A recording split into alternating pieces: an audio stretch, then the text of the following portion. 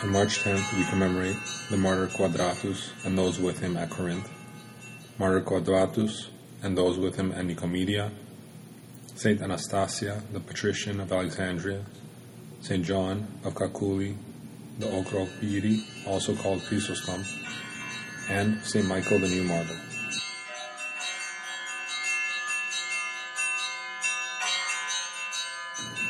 During the persecution against Christians in the 3rd century, a certain pious woman named Rufina fled from Corinth to a mountain to escape from her pursuers. There she gave birth to a son, Quadratus, and died soon afterward. By the providence of God, the infant remained alive and was nourished in a miraculous manner. A cloud appeared over him, dropping a sweet dew into his mouth. The childhood and youth of Saint Quadratus were spent in the wilderness. When he was a young man, he chanced upon Christians who enlightened him with the light of the true faith. Quadratus studied grammar and later learned the physician's art and attained great success in it. Most of all, Quadratus loved solitude in the wilderness, and he spent the greater part of his time in the hills in prayer and meditation upon God. Many years passed, and his friends and followers frequently came to the saint to hear his instruction. Among them were Cyprian, Dionysius, Annectus, Paul, Crescens, and many others. By order of the impious Emperor Decius, 249-251, the military prefect Jason arrived at Corinth to torture and slay Christians. Since Quadratus was the eldest, he spoke for the rest. The saint bravely defended his faith in Christ the Savior. Then they began the torture.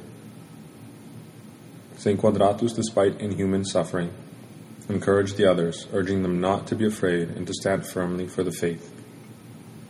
Unable to persuade any of them to deny Christ, Jason ordered the martyrs to be thrown to wild beasts to be torn apart. But the beasts did not touch them. They tied the saints to chariots by their feet and dragged them through the city, and many of the crowd threw stones at them. Finally, they condemned the martyrs to beheading by the sword. At the place of execution, the martyrs requested for a certain time to pray, and then, one after the other, they bent their necks beneath the sword. The remaining disciples of Saint Quadratus also suffered for Christ. Dionysius, another one, was stabbed in the night. Victorinus, Victor, and Nicephorus were crushed in a large stone press. Claudius's hands and feet were cut off. Diodorus was thrown into a fire prepared for him. Serapion was decapitated. Papias and Leonidas were drowned in the sea. Many holy women also went voluntarily to suffer for Christ. Saints Cariessa, Nunecia, Basilissa, Nike, Gala, Galina, and Theodora were among them. The holy martyrs Quadratus of Nicomedia, Saturninus, Rufinus, and others suffered during the persecutions of the Emperor Decius, 249-251, and his successor Valerian, 253-259.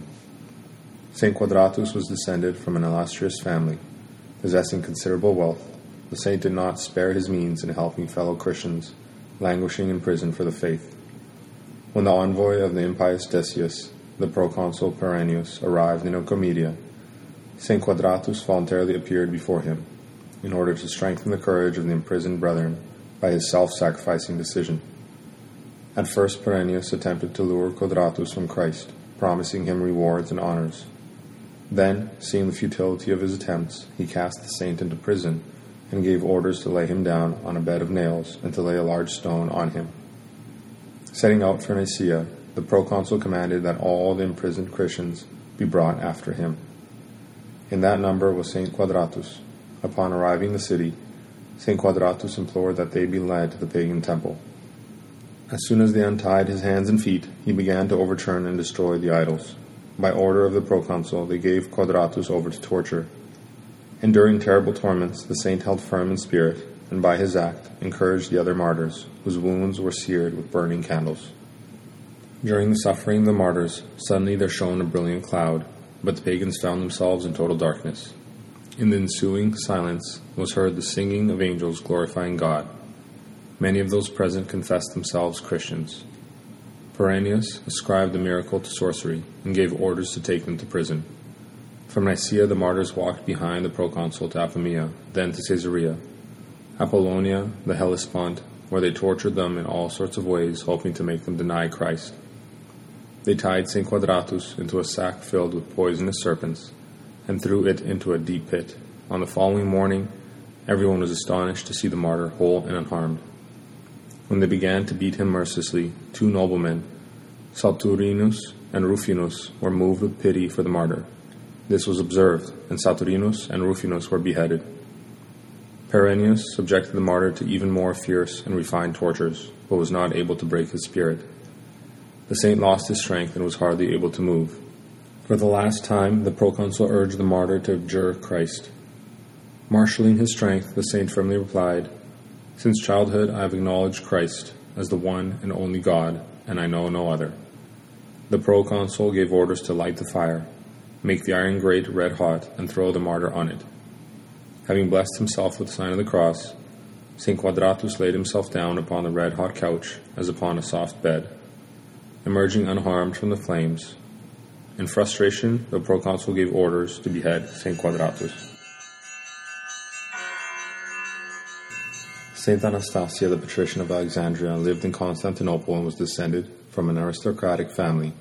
She was an image of virtue, and she enjoyed the great esteem of the Emperor Justinian, 527 to 565.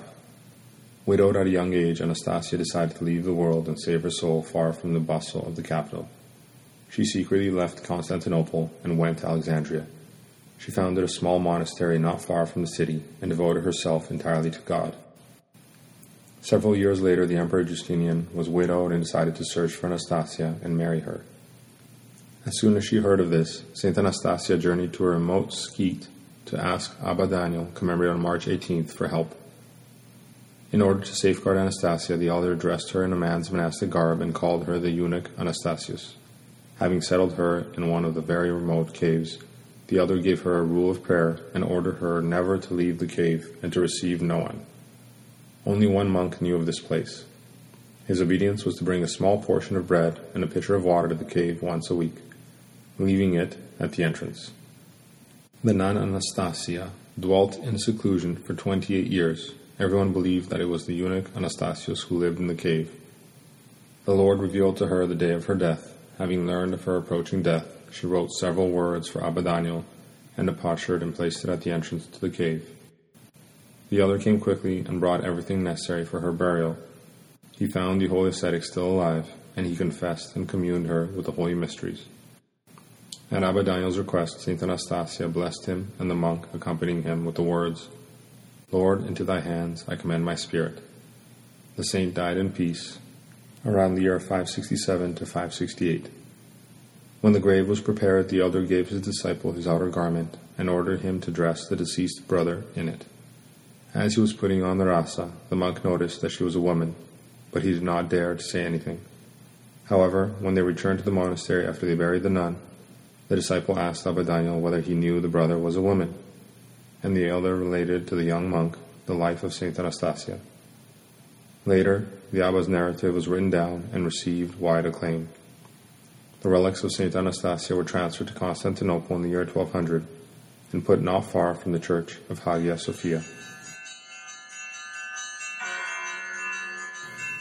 In the second half of the 10th century, King David Kuropalatis founded Kakuli Monastery in the historical region of Tao, at the gorge of the Kakuli River where it joins to the Tortumi River.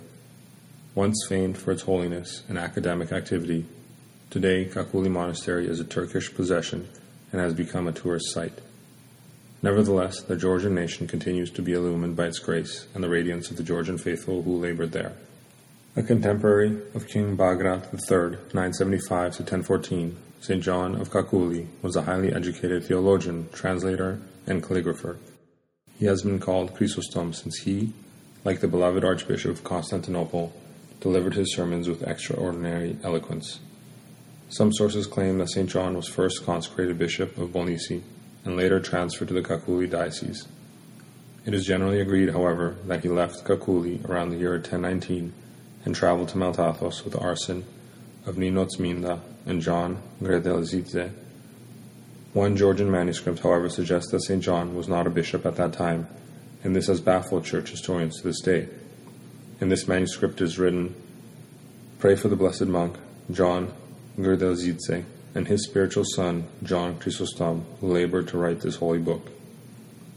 While laboring on Mount Athos, St. John faithfully assisted St. Ectime of the Holy Mountain, and these spiritual brothers became close friends. The countless good works he performed from the bishop's throne, the title Chrysostom, and the many important writings accredited to him attest to the piety, wisdom, and patriotism of St. John of Kakuli. It is written in the life of Georgie of the Holy Mountain that St. John reposed on Mount Athos.